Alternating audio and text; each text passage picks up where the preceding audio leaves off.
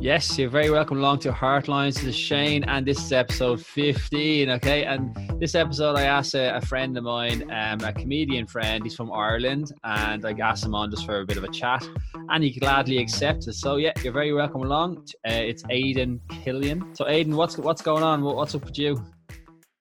Good to be here, Shane. Nice to see you again. Yes. What's up with me? I'm in Ireland. We're kind of ending lockdown right now. Yeah. I'm upstairs above a tyre shop. I'm in their office. My friend owns it, and they said I could do the interview here because all the cafes are closed, and the place I normally go is a hotel up the road and residents only. So Yeah. anyway, I'm here, and the Wi-Fi is working, and we're alive.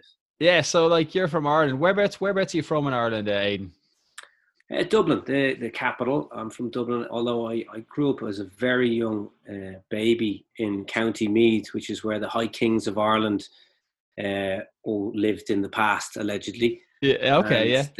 But we moved at a young age into the big schmuck, as they say, the That's big it. smoke. Yeah. And this is my home. Dublin's still here. I've been moving all around the world, but I'm back to the capital of my island. Where was home for you for most of your formative years? Whereabouts in Dublin? I grew up in Rathfarnham. Okay. I went to school in Turnier and Rockbrook, which is up the Rathfarnham Mountains. Yeah. I remember always cycling everywhere at that age. And then I went to live with my grandmother at 17 because my sister was driving me bananas, teenage sisters. God. I lived with my grandmother and my uncle for a while. Mount Marion, that's South Dublin again, and then college was in DCU, North Side, and then sure I was off to Japan working. That's the quick summary. That's how you capture someone's life in sound bites. So you tell me you went to Rockbrook School, so you know the creek. Did you play pitch and putt, the creek? Oh yeah. We used to play, I got a hole in one once. And then I retired. Yeah, my friend's dad took me. I was back there a couple of years ago playing. Jeez, it's still as difficult as it was, but geez, I don't know how to make a pitch and putt course. It was in a valley essentially. You're just hitting across valleys and hoping the ball will land on the green. And most of the time it goes in the water. And you're like, I must do pitch and putt sometime. That'd be a good thing to do. Actually, yeah. There you are. Years. I'm an ideas man. There you go. So you went to college. Where'd you go to college again? I went to DCU, Dublin City University. I studied finance, or should I say I was a participant in the finance course, but I didn't study very much at all. But I somehow managed to get through. I manipulated my way through college. They gave me an honours degree. Technically I failed, but they made an error in one of the exams. And I pointed it out to them that if it wasn't for that error that they were fully responsible for, I spent so much time thinking about it. Okay. But if I didn't waste that energy thinking about it, I could have done better in the exam and therefore passed. Wow. And if I'd passed that exam, I wouldn't have been so stressed and therefore I wouldn't have failed the other exams. So I needed an honours degree or else I was going to let the press know. And then I said, are you aware of the high suicide rate of people my age in university? Oh my God! I know it's awful. It's awful. Now, will you? Geez, I have to. I'm gonna have to put like an 18 plus on this tag on this episode. What's going on? Oh right. Sorry. let's go back and start again. No. So you're saying that you seen a loophole in the system and it got you through college? Yeah, I mean, I suppose that's one way of looking at it. I mean, technically they made an error in an exam, and they're prestigious organisation that's about education, so they shouldn't really be making amateur errors like that. So if anything, I really helped them. I helped them be better and got an honours degree. I think did you get a 2-2 or a 2-1 or? Yeah, I think it was a 2-2. Middle of the road. Yeah, I done marketing. Marketing. Oh, yeah. Where'd you go? I went to Tala because I'm from Tala. Yeah, so that's handy. I'm from Tala. Tala gets has a reputation. It's a big place, but I'm from, as my friend from Ballymun says, I'm from posh Tala. I don't know what that means. All right. There's a bit of both. There is posh Tala. There's like Turnier, Furhouse Tala, and then there's like there's the tougher areas. I forget the name, but you drive up there and you're like, wow, that's the real Tala. Tala folks are real people, okay? They're real people and they're real problems. They're good people. I love it. They're great. I saw when the cops went there, the water protest, it was terrifying. The cops just went in there like they were soldiers. It was like an American cause. Like, wow, Yeah. they were obviously terrified of the people. Yeah. So you studied you done like major business, and you're kind of like, business is kind of a staple. You do business, and you know you can get a kind of a job from that. There's lots of like accountants in the world. There's lots of businessmen and women. So how did you start? How did you start getting into comedy? So was there a comedy club or a society in the university? No, there probably was, but I wasn't aware of it. What happened was I got a job in finance for Bear Stearns, which is a big American investment bank at the time. Yeah. And I worked really hard. I was always a hard worker. My family had their own business, and I kind of, I suppose I learned from watching my uncle and you know, other family members, my grandmother. So I worked, I never missed a day, even when I broke my hand at karate. I broke my hand, and the next day I turned up and typed with my left. Or the same day, you know, the same day. It was the same day. Anyway, I never took a day off. Yeah. Which, even though when they told me I could, just because, well, they were paying me. So I wouldn't understand why you do that. It wasn't in my, at that time, it wasn't in my brain. Now I'd be milking the system probably. I'm corrupted. But anyway, so I worked hard, and then they sent me off to Tokyo in an investment bank, setting up the derivatives office. I was back middle office kind of thing, inputting derivative trades. And I just did comedy because I wanted better presentation skills. I realized the comedians are the best public speakers in the world, probably because they get instant feedback. Either you're funny or you're not. So the audience laugh, and you know it works. Or they don't, and you know you need to improve it. Yeah. So I did it just for a dare, you know, if you will. One of my friends practiced for a month, got 3 minutes together, got a few laughs at my mediocre sexist jokes, and then I fell in love with it. You know, making an audience laugh. And I suppose that the combination of excitement and fear in this moment, this, you know, the time it takes for you to say those words, what happens in this space before the next words. And it's that being fully present and fully alive. And, you know, it doesn't work sometimes in the sense that they don't laugh, but the being alive works. And then when they laugh, I suppose it's a perfect connection of lots of humans all at once. And it's a real human bonding experience, and a positive one. It certainly can be. I mean, I'm not saying all comedy always is, but there are moments where it's really beautiful. Yeah, for sure. And so I fell in love with that and quit my finance job, lost my properties, lost all my assets, ended up living in a squat doing open mic gigs for free in the Battle of the Axe or the International, wherever I could get 7 minutes. And just built it up until eventually I could afford to feed myself. What year did you start doing comedy? Like, well, from open mics to, what year did you start doing comedy? What year? 2007 is when 2006 or 7. I think it's 2007 was my first gig. And then then I'd come back to Ireland maybe 2008, 2009, because a few of those gigs in Tokyo I was still working for the first year or so. And then so you started comedy in Japan. Yeah, that's right. Were you doing gigs in like maybe is there many Irish bars or like kind of expat bars, or was it there were expat bars? Okay. I don't think they were Irish as far as I remember. There was a Canadian one and there was a British one. Okay. They had a monthly gig, and I thought it was great because I didn't know anything else. But, well, it was great. You know, there was a guy called Dave there, gave me my first gig. He was a hard-working comic. For me, he was way up on the ladder at the time because he was a more experienced professional comic in my worldview, you know. For sure, yeah. And he generously gave me a gig and gave me some advice about not going over time and, you know, things that are basic now, but at the time, it's a big deal. You know, you're meant to get 3 minutes and you do 4 minutes or 5. That those minute or two comes off someone else's time. He was strict, which for me was really beneficial. You know, he was strong. You know, if you broke the rules, he wouldn't give you a gig next time. And I think that's what the scene needed, you know, back then, or at least it's what I needed, you know, for the guidance. Now, so anyway, he was a Canadian dude or American, I think. I'm not sure. And then I ended up back in Ireland, and the likes of Simon O'Keefe and Aidan Bishop and I don't know who else gave me gigs. I'm probably leaving out people, but all the guys in Dublin, they gave me the open mic gigs, and I set up my own club then once a week in Laugh Out Loud, we used to call it, but now it's called Dublin Comedy Club. It's weekly every Wednesday with Jonathan Hughes, and we bring in any acts we can, you know, all the good acts. And with Tommy Tiernan has done it, Phil Kay from Scotland, I've had a few. David O'Doherty does it regularly. Yeah. Get in a lot of great acts in a small, friendly. It's a very friendly little room.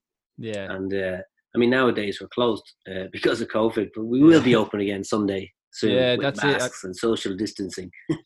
It's just like, I mean, especially a small intimate venue, to make it even smaller because you're gonna have to keep 2 meter distance. That'd be challenging. I mean, a lot of people have moved on to the online kind of aspect of performing. Yeah. Have you done many gigs online since lockdown? I did one on Zoom. I don't find it funny. I think it's, it goes against my heart because I don't feel it's in the interest of humanity to participate in creating this new norm.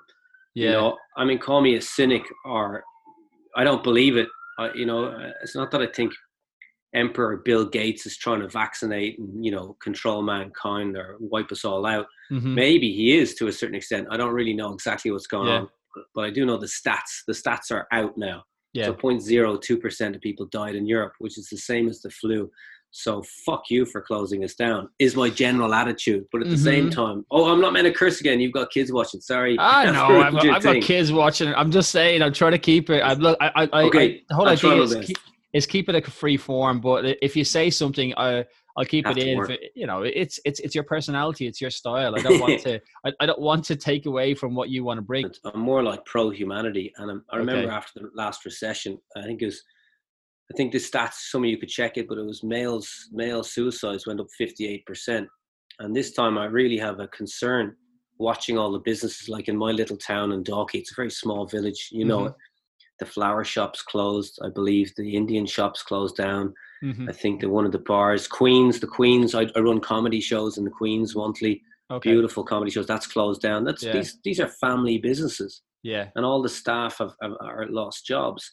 So I'm really concerned about what's going to happen as to the economy. I say the word the economy, but I mean to the humans who are going to become dependent on a state that has a long history of working against the good of their own people. And I think that it's going to end up in debt, and poverty. And that's, anybody who looks clearly can see that.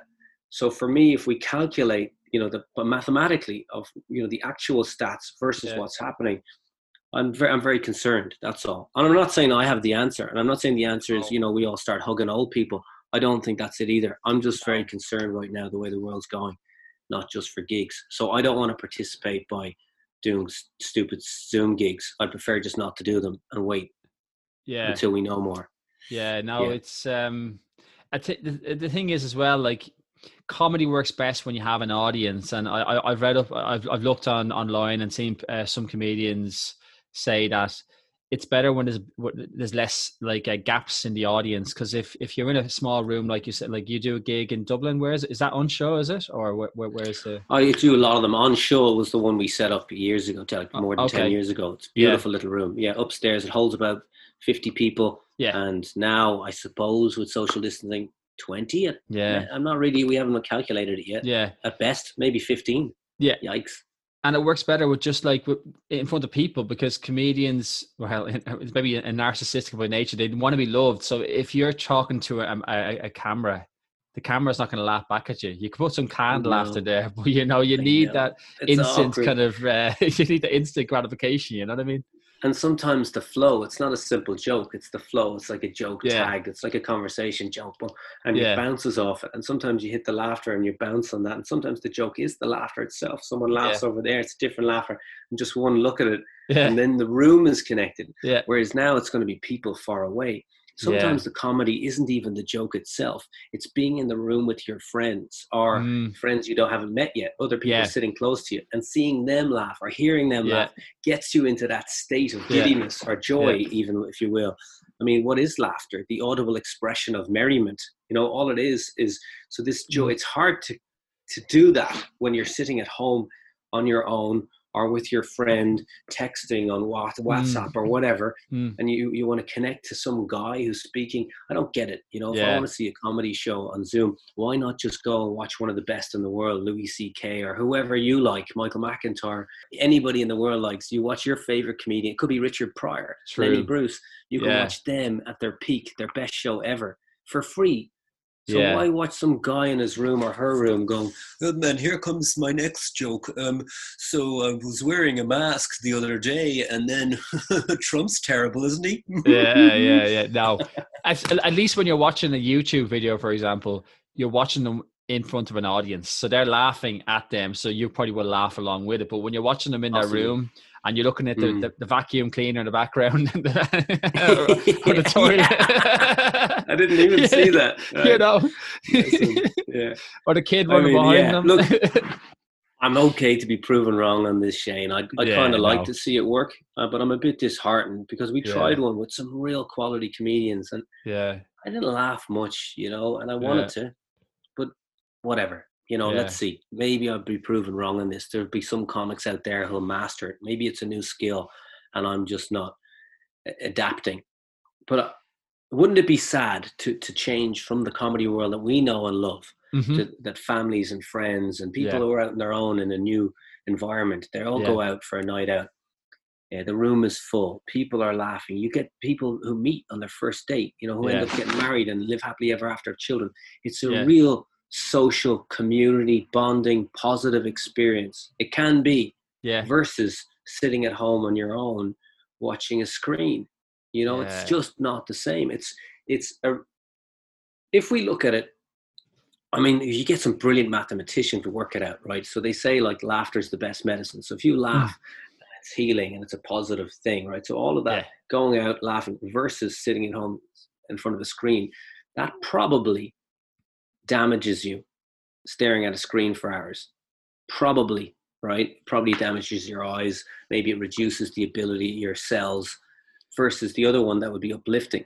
So my guess is we might actually be contributing to murdering mankind. We're depopulating the planet, you and me, Shane, right now. Yeah, well, actually, the same stuff does work. I'm laughing at myself. No, but like it is like that. Like I've been for like, I don't know what you've been up to during lockdown, but I've been working this podcast. I've been trying to do creative things. But also, I've been watching a lot of Netflix and a lot of like the screen, a lot, and it's not good because you're seeing the world through like, you know, a kind of fictional kind of land, and the world is out there, but you can't actually go out there so much. I've been very strict to myself. I haven't like broken the rules to go see the family. I didn't go see the family for 3 months, you know, and it's tough because I know you want to hug people, and maybe men are not so much huggers as much as women, but a handshake or a hug it makes a big difference. When you can't do that, it's kind of, you know.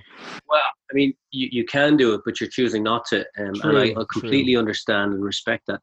Yeah. But I suppose there's different ways of looking at it. Like I don't with my mother because she's very concerned, and she suffered from heart and lung stuff. So she thinks if she did get it, she'd probably die. That's her worldview. So if I ever do see her, we sit far away in the garden for her safety and comfort. However, I have other friends, you know, that they think like I do. And to summarize that, there is something out there. They call it COVID, whatever that is. Yeah. But the best way to fight that would be by having a strong immune system. And some basic things that you already know would be to have your vitamin C and your vitamin D, to get out there in nature, you know, the sunshine especially. Yeah. But, you know, go for a walk on the beach or in a forest. So all of that will strengthen your immune. But another thing that strengthens your immune system is, and I'm definitely not an expert, so someone smarter than me can correct my interpretation of this, by touching this door, for example, here, right? Other people have touched it. So there's bacteria there, and my body fights that bacteria, which keeps me healthy and strong. Yeah. Now, if I don't do that for 3 months, I don't touch anything, I don't touch anyone else, then I'm not fighting different bacteria. So when I do come out of lockdown, I haven't had my vitamin D because I haven't been out. And all of a sudden I touch something, I'm not able to fight it. So if there is another wave, and Emperor Bill Gates says there will be, he's probably right. Okay. So if that's the case, then a lot of people are going to get very, very sick because they've been locked in their bedrooms. So I personally would think it's a good idea, you know, to build up your immune system in any way you can, the best way you can. Yeah. So I think anyway, so yeah, I would hug you, Shane. If you wanted a hug, I'd give you a hug. That's okay. You know, give it a few weeks. So I Irish people are known for lacking vitamin D because we don't get that much sun. I mean, you've Right. traveled Yeah. around the world and you've been to warm places, but you're not, if you're living in Ireland, like this, it rains a lot and it's cloudy and we don't get much sun. So I take lots of vitamin D because I Good lack man. it, you know what I mean? But Good man. I probably I'm lacking even that bit of like fresh air, because sometimes during lockdown you'd be going out for maybe an hour a day and you'd be stuck with that because you just don't want to go any further than that. You don't want to put I yourself at know. risk, you know? I do it too. I only do I do a half an hour run every lunchtime, and not Yeah. every lunchtime, nearly but sometimes it's been sunny here, so we've been lucky. Yeah, But true. you have to admit, I've been a bit lazy. I could be going out in the evenings, but I've been Yeah. addicted to Netflix. I've been self-indulgent. What's That's what I've been doing. your top show? Or what have you got I really addicted to? liked Ozark. That was addictive. It's a bit violent, but I liked it. I hear Ozark's a bit slow moving. I liked it. I You like liked it? it. I Yeah. didn't expect to like it, but I did. Oh, there's one against the bankers, but I never remember the name of it. I enjoyed that. I was watching Sinatra there the other day. I thought that was a bit slow, but he's so good, you know. Yeah. And I'm not watching any. Oh, I've been watching South Park as well. South Park's consistently making material, you know, so it's always kind of like if something happens a week before, they'll be on top of it, you know. So it's just the way it is. They're so always sharp. Yeah, they're so sharp. Yeah, I went to see the Book of Mormon in London. Have you seen the Book of Mormon? Is that the theater show? Yeah, it's live. When did you see that? Before lockdown. Back in November. Wow, I haven't seen it because whatever, I haven't, and it's good. It's apparently it's coming to Dublin in December, so we should be out of the worst. Hopefully, touch wood, we're out with the worst of it. So theaters can open to a point, but they're coming to Dublin, and they're coming to Dublin in December to do a run as well. It's really good. You know, you think of musicals, and some people aren't musical fans, like Andrew Lloyd Webber type musicals, but it's actually really funny. You see, okay, great. I look forward to it. That'd be good if we're allowed out. I'll check it out. Buy some tickets. It'd be nice to go to the theater. Actually, that'd be lovely. Yeah. We went to the opera before lockdown. My first opera, and I loved it in the National Concert Hall. I'd never been. Yeah. I got tickets for me and Lily, my partner, and I thought you needed to dress up. So I wore a suit, you know, I trimmed the beard, wore a suit and a shirt, and we were like we were the ones overdressed. Yeah. Nobody else cared. Now, so what else have you been up to during lockdown? Have you found any new passions, any new skills? Yeah, I've been doing a bit of running, just half an hour, but I was quite unfit at the start. I lost like 7 kilos, which I think I needed. I stopped drinking beer, or I didn't say stop, like one day a week, but I've reduced it. I drink a bit of red wine instead. Usually organic. I've been cooking a lot. I know a lot of people have, and I've got quite confident. I'm quite confident at cooking an old chicken breast or steak or vegetarian. I need more vegetarian dishes to learn. But anyway, what else did I do? For the first while, I just felt sorry for myself because I've got a comedy festival, Magner's International Comedy Festival in Asia. I don't even know what continent my own festival is in. And it's big, you know. We're in Tokyo, Singapore, Bangkok, Phuket, Vietnam, usually Ho Chi Minh City, sometimes Hanoi, Manila.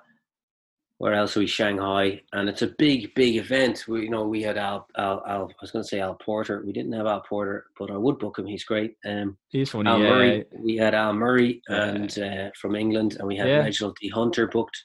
Bill Bailey. Ardal O'Hanlon came in January. But anyway, I had the whole thing booked, and the festival's probably not. I don't know if it's going to happen. It was meant to be in March. It got postponed. If it's safe and the governments agree, we'll do it later in the year. But that festival stopped. Anyway, my comedy club in Singapore, I own the Mary Line, the Singapore's only full-time comedy club, that's stopped, postponed, and we're facing having to pay rent while not being open, which is mathematically impossible unless I'm to borrow money and go into debt, which I would prefer not to do, for the sake of making the landlord wealthier, and I understand he's in a position too, but the reality is if we're not open to trade or we're not allowed trade, I don't need a venue, right? Sure. Same as anybody. Yeah. So that happened, and then all the events I was doing in Dublin were closed. So my 3 businesses that I'd spent 15 years building up, I'd gone from an investment banker down to bankrupt, being a comic, building it up as a comic, realizing Mm-hmm. I need something a bit more stable, Mm-hmm. created these businesses, worked hard for years to build it up. And Mm-hmm. then just overnight, everything was taken. Yeah. And I lost a lot of money, but pretty much all my savings, everything I've done. So I felt sorry for myself and started eating Snickers ice creams and watching Netflix for the first month. And then afterwards, I dug myself out of my self-built hole of self-pity, Yeah. and I started running and going out. And now I'm feeling pretty good. I've accepted it is what it is. There's nothing I Yeah. can do about it. True. And I've like you, I've been creative. I started Yeah. doing my teaching comedy courses and teaching presentation skills and storytelling on Yeah. Zoom. But Okay. instead of doing it like 2 days in a row, I just put all the fun parts in a Mm-hmm. short 1 day course Mm-hmm. and get people to connect as much as possible. It's not the same as in real life, but it's pretty No, good. for sure. And Yeah. that's what's keeping me going. So whatever, what's the next challenge? Yeah, come on, bring Indeed. it Well, on. you're a man of many. You're a busy man. Now, do you share your time between Ireland and Singapore or Asia, or have you got like do you have homes here and there, or what's the thing? Or you just go there a few I, months of the year? I was in Asia full time, and I just come back here to visit. But Oh, okay. I came back there last year. Well, actually, technically, I came back in January. Did the Okay. Ardal O'Hanlon tour, which was 7 cities. May I just add, not only is he a wonderful comic, but he's such a great guy. So him and his wife to hang out with, so easy going, Yeah. and so up for adventure. Just to, Yeah. he wanted to see a museum or an old foreign church or whatever you call them, Mm-hmm. a temple. Yeah. He'd really be up for seeing things, and Yeah. doing and tasting new foods, really Mm. enjoying life. So it's such a pleasure to hang out with him. And his shows were great and sold out. And so that was fun. And then we came back, and the COVID has just started. Really, I mean, Yeah. people were more aware of it in January. It Mm-hmm. probably started back in November, but people were Yeah. talking about it in January. So that was the end of that. So Yeah. I'm in Dublin full time. I obviously can't fly, same as everybody at the moment. Yeah. It's And I plan on staying here in Dublin, making it mm. my home, and traveling less to Asia, just going out for the festivals, for Mm-hmm. the festival, and Mm. letting the guys on the ground run the comedy club. They're very competent. They can do it. I've done my bit. I've set it up. It's working. They can take it over. That's great. The last time I seen you was like 5 years ago. Was at the Edinburgh Fringe. The Edinburgh Fringe Festival has mixed emotions for comedians and performers because it is like one of the biggest. Is it the biggest festival in the world? It probably is. It It's is the biggest comedy festival in the world. Not the biggest comedy festival, biggest comedy festival. festival. Biggest comedy festival. There's music. There's dance. There's students butchering Shakespeare. You get everything at the Edinburgh Fringe. But I seen one of your shows there, and it was called Jesus versus Buddha. Tell the listeners what your show was about, because I went to see it. I thought it was really fun. It was. It all started when my friend, a man I have a lot of respect for, Bob Slayer, rang me and said, "Aidan, do you want to do a comedy show?" And I said, "I can't. I don't have new material." And this was in May, I believe. And he goes, "Come on, you've got enough time. You've still got 3 months, May, June, July. You've still got 3 months to create a comedy show. You can do it." Okay. And I go, "Okay, maybe I can. Maybe I can do it. When do you need an answer by?" And he goes, "By the end of this phone call." Mm-hmm. Someone had pulled out, and he had a last minute, and he thought I was crazy enough to do it. Mm-hmm. I said, "Well, I don't have a title or anything." And then he goes, "Go on, what's the first thing in your head?" And I said, "Jesus versus Buddha," because I used to have long hair and a beard, Mm-hmm. like a Jesus look. Okay. And he had a shaved hair, and he was a bigger guy at the time. And I said, Jesus versus Buddha, if I didn't come up with a show, the two of us could stand on stage and just slag each other. That was my plan B. But something happened along the way. I was going to slag religion a bit probably at the start.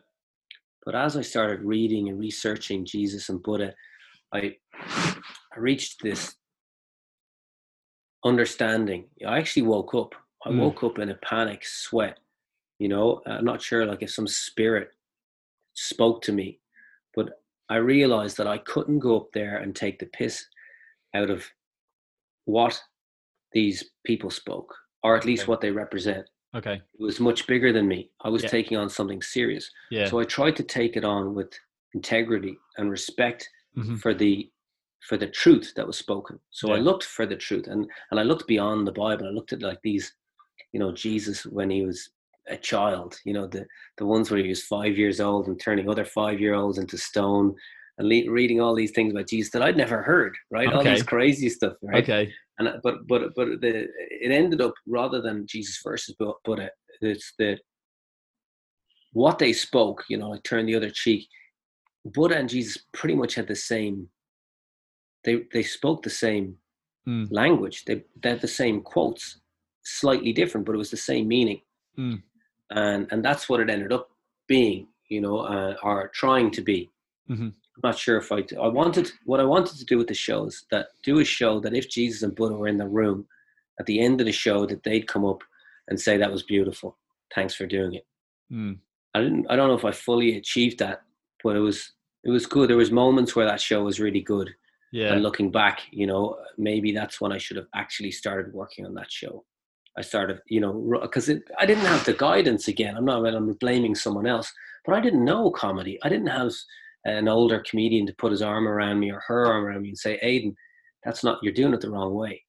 I used to build a show up like that one, start in May, get to August, and by the end of August, I'd do my show, and then I'd record it and I'd drop it. That's like 6 months or less. But the pro comedians, now I've met them because I'm a promoter now.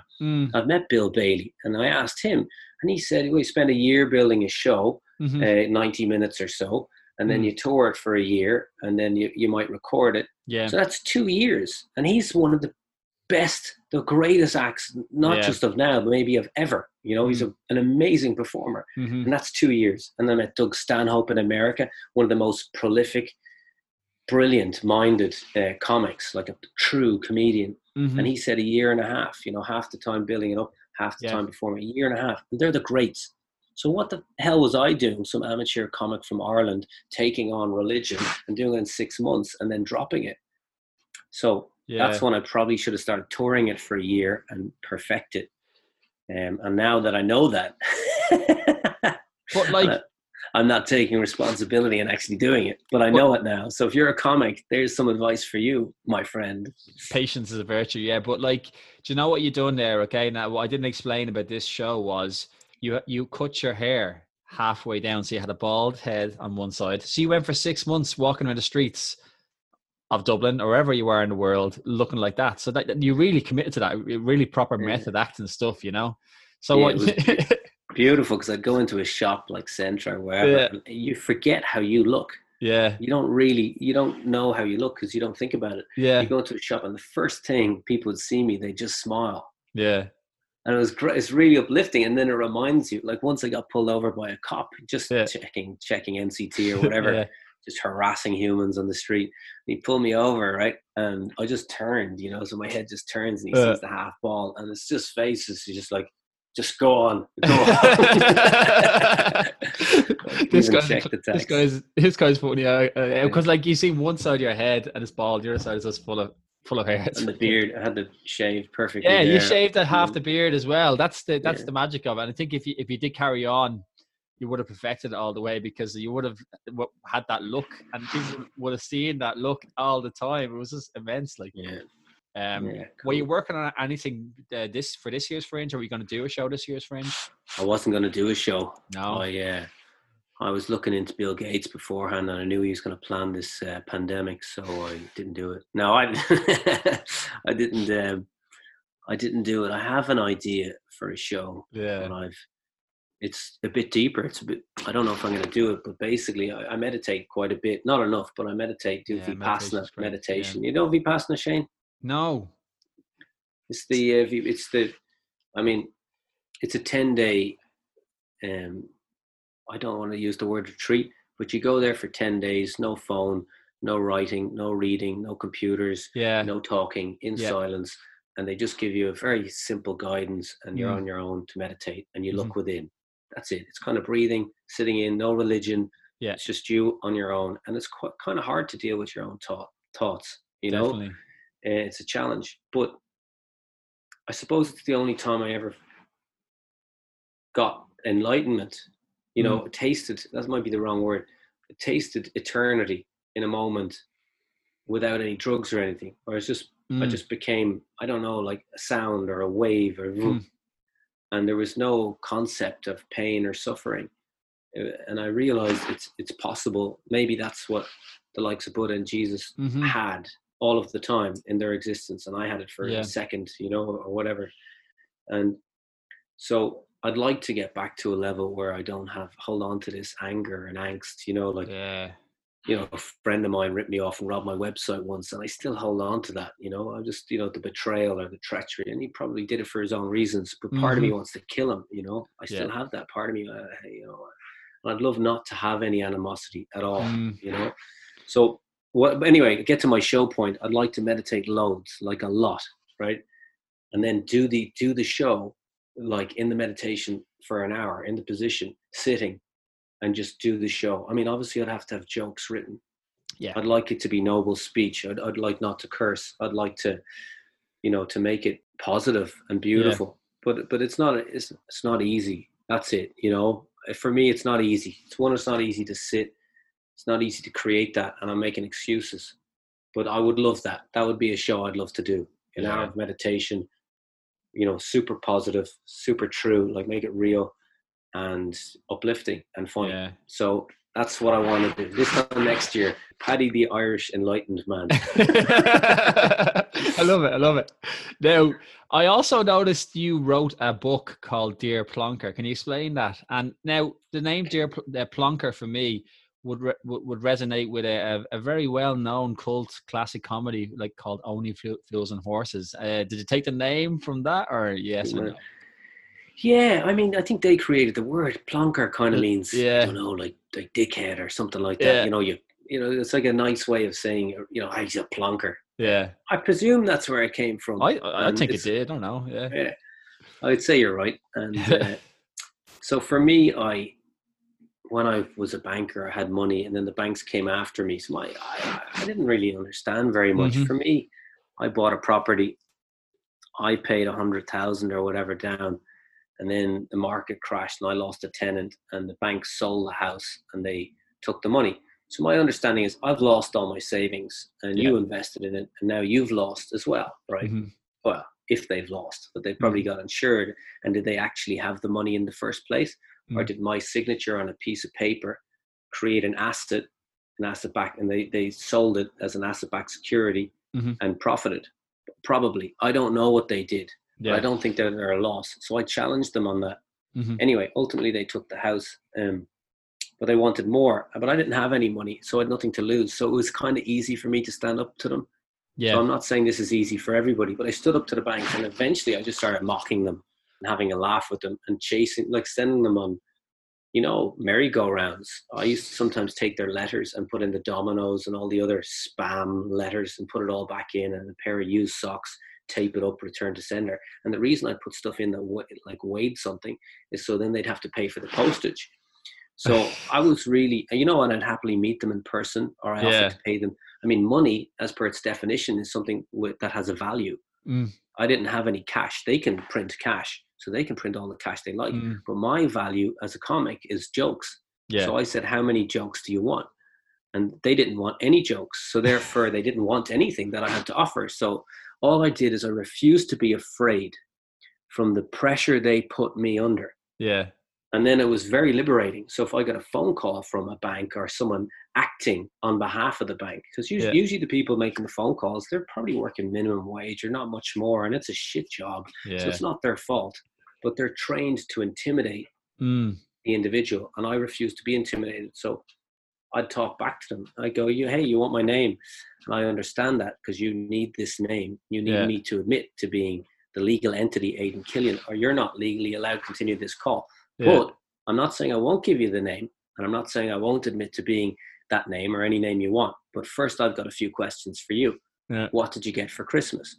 Now, they didn't want to answer my questions. So I said, look, if you're not going to answer my questions, I'm not lawfully permitted to continue by myself. I create these laws, and I can't break my own laws, right? So if you can't answer these questions, I'll tell you what you do. Take a note, and when you can answer those questions, come back to me, right? And I change every time. I would just have fun with it. So eventually they disappeared because there is no debt. There's more to it than you think, right? And so then I expanded this, right? Like eFlow is a toll bridge in Ireland that some scam artists, set up originally. And the deal was if they set it up and after 10 years or whatever amount of time they got their money back, then the people of Ireland owned it. But instead they sold it. They sold it to a French company. I think it's Sanef or something like that. And now this French company get money from the people of Ireland for using a bridge we've already paid for. And that's theft. That's what it is. It's stealing. And it's treating these human beings like ants, like with no respect, right? And it's horrible.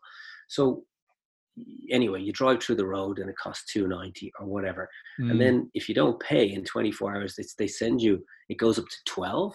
What's that, 400% because you forgot to pay? And if you don't pay that, it's 40, and then it's 110. I was like, I'm not paying that. You want to send me to prison? Fine, because I refuse to be afraid of the mental prison that you're putting me under with threat and duress, right? Because I'm not a slave, right? I was born into this world free, and I demand to be free, and I will not be abused and bullied and threatened with your threats of money. And if I don't pay it, then I go to prison. And what happens to me in prison? I could get physically hurt, sexually hurt. So how far are they going to go with this? I say it's my road, and I'll drive through it if I want. And if I don't pay it on time, tough luck. Come and get me. I'll give you your $2.90.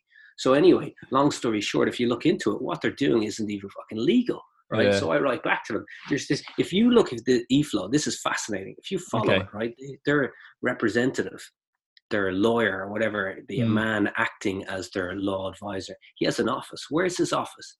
Where should it be? The road is in Dublin, the capital of Ireland, right? So it should be in Dublin, right? No, they picked the furthest place. It's in Kerry, in Dingle, in a tiny little area. Right. So I said, listen, you want to discuss me paying you, I think it was 10,000%. The fine at this stage is like 10,000%. I'm willing to discuss it. I am an honorable man and I will pay all of my debts. So let's have a genuine discussion. Who owes what? Right. I will meet you in person. Of course, he doesn't want to meet in person. He just wants me to be afraid and pay a fine. I don't have to pay any fines or forfeitures. I don't have the act now, but it's in my book. There's a law that you can't threaten someone with fines or forfeitures. So what he's doing is actually criminal behavior, right? So I'll take him to court, but I want his personal stuff. I want his house. I want his car, right? Because if you're going to threaten me with okay, so let's say you beat me up physically. You're not allowed to do that. You've broken it, but you also can't threaten to beat me up, right? He's threatened to fine me, and I'm saying, do I have to pay this? Are you 100% sure you're legally right? Or is this just a notice? At the top it says notice. What does notice mean? I noticed your notice, right? Thanks for your notice. Do I lawfully have to pay this or not, right? Answer the question, Bob, right? Anyway, so I went down to Dingle to meet him, but he stood me up. He didn't turn up, right? And I paid for the eFlow with one of my videos about debt being an illusion. Right. And I actually have the letter from the guy. He accepted it and the debt was, finished. So I'd say to you, if you don't want the hassle, just pay the €3. It's simple. Right. But if you get a fine that's huge, you don't have to pay it.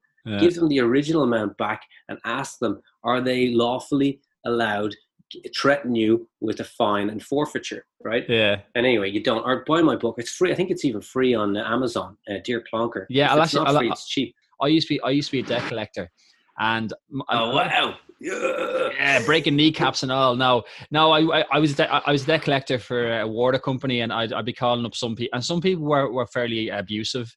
Like you can stick it up your hole or whatever, but most people were fine about it. You know what I mean? But yeah, I think you're the exception. I will read your book. So I've got a lot. I became friends with some of the debt collectors. So there's one of the debt collectors was after me. And I ended up becoming friends, meeting for coffee afterwards. So we're still Facebook friends. Just from the letters, because I suppose I questioned it, Shane. I mean, sometimes I did refuse to pay it. I was like, okay, you're claiming I owe it. I'm not afraid of you. I'm not afraid of the courts because I will stand by 100% of the truth. Yeah. Right? I'm not afraid of taking the consequences of perjury in any international court. Are you? So I'll start with that. I will sell 100% of the truth to any court, to any jury. Will you? Will you stand before me and swear testimony to the truth? Because if you won't do that, now we're not starting as equals, as peers, right? You're hiding behind your ability to impact fear, right, upon people. That's what it is. Yeah. They've got like their legal team. They've got their legal words without prejudice, notice. Yeah. Fuck you. Fuck you. Meet me for a coffee as human to human, and Yeah. I'll discuss it with you. And if you're Yeah. not willing to take the time to meet me, don't send me your threats, because I'll take them personally. Anyway, that's how I was back then. Now I just return the stuff to sender. I don't even get them anymore. But I think you'd enjoy it as a debt collector. I'll send you a copy. I think there's a copy on my website, www.aidankillian.com. Yeah, if you send it on to me, I could download it, but I don't really like the online stuff. I prefer physical copies, but I could just lend it to you. Yeah, if you want to send it to me, I'll send it back. I'll clean every page before I send it back to you. Yeah. So okay, that was interesting. Clean every page. Now, I have a few quick questions to ask you. Okay, so having traveled around the world and you've worked many different kind of pubs, clubs. Where's your favorite place to gig in the world? I loved Kuala Lumpur and Singapore. I really, really loved them. I think the people are, intelligent and really open-minded, and you get an Indian and a Chinese, and, a good mix. There's a good mix of humans from different backgrounds, and I think that's extra exciting for me. But I also love Perth. I love Perth, because they think they're a small town as such, but they're great, and Adelaide, and I love Leicester Square City and Leicester Square Theatre in London. I mean, I love many places. I like a small gig. I like a 50 to 100 seater. Yeah, it's more intimate. That's full. Okay, so what's your most obscure place you've ever gigged or performed? Like, have you like a tent or a bus or something random like that? What's your most obscure? Oh no, I'm still here. What's the most obscure gig? I did one in Israel to a group. I did something called the Sitting Room Bards, which was we toured people's homes. Me and a poet, Dave Rock, very talented poet and a storyteller and many things. But we got right into the heart of people's homes and got to know them. That was beautiful. But one place that was obscure was a forest in Israel. It was a peace festival for, I suppose, Jewish people and Muslim people in an area that was controversial, we'll say. And I got heckled by a goat. So that's my most unusual one.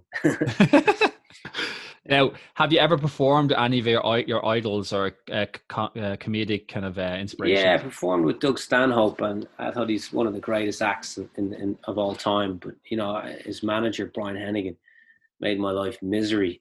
Looking back, I can laugh at it, but at the time, I think I was close to hitting him. I would have knocked him out. I was a black belt in karate, and I'm not a violent man, but he just made my life hell, and I was so close to I just said, fuck it, fuck the gig, I'll knock him out. Why was he making your life hell? Was it just like your timing? Just whining and always complaining and trying to weasel out of a gig and looking for more, and like not paying a bill and leaving a hotel, leaving the bill to pay. I mean, I gave him $50,000. It's $50,000. So, pay your goddamn bill for $100 and don't be annoying me, putting it on me and not doing the same gig, and then complaining about just anything he could. That's his job to complain. But he'd shout at me. And if you shout at someone, you're bullying them. And I don't mind that. But I suppose there's the threat of him pulling the gig, which is Doug. Yeah. And that's about money. But I would be willing to drop the money rather than be treated like that. And the truth is, if I saw him treating someone else like that, I would have told him not to behave like that in front of me. Yeah. But I took it, and by taking it and saying nothing, I built up this anger, which means I couldn't enjoy the company of Doug as much. Because the person acting on his behalf, which is his friend who's protecting him, and I get it. But for me, I was really disheartened. You meet your hero. That's what they say. So no, anyway, Doug Stanhope. Love Doug though. Yeah, he's got a great following. He's also done a gig there in Glasgow one time, and there was riots. There was people fighting during his gig. Like, what's that about? Like, there you go. In Bangkok, I had to personally kick out 11 people. There people fainted. People started punching each other in the back. Really? 11 people that I threw out, and there was other people throwing people out. I think it was 15 in total.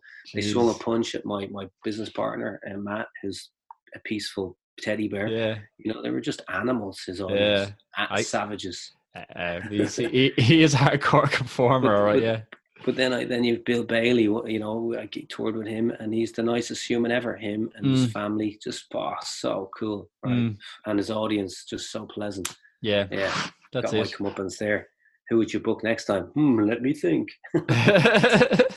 Now, okay, one last one.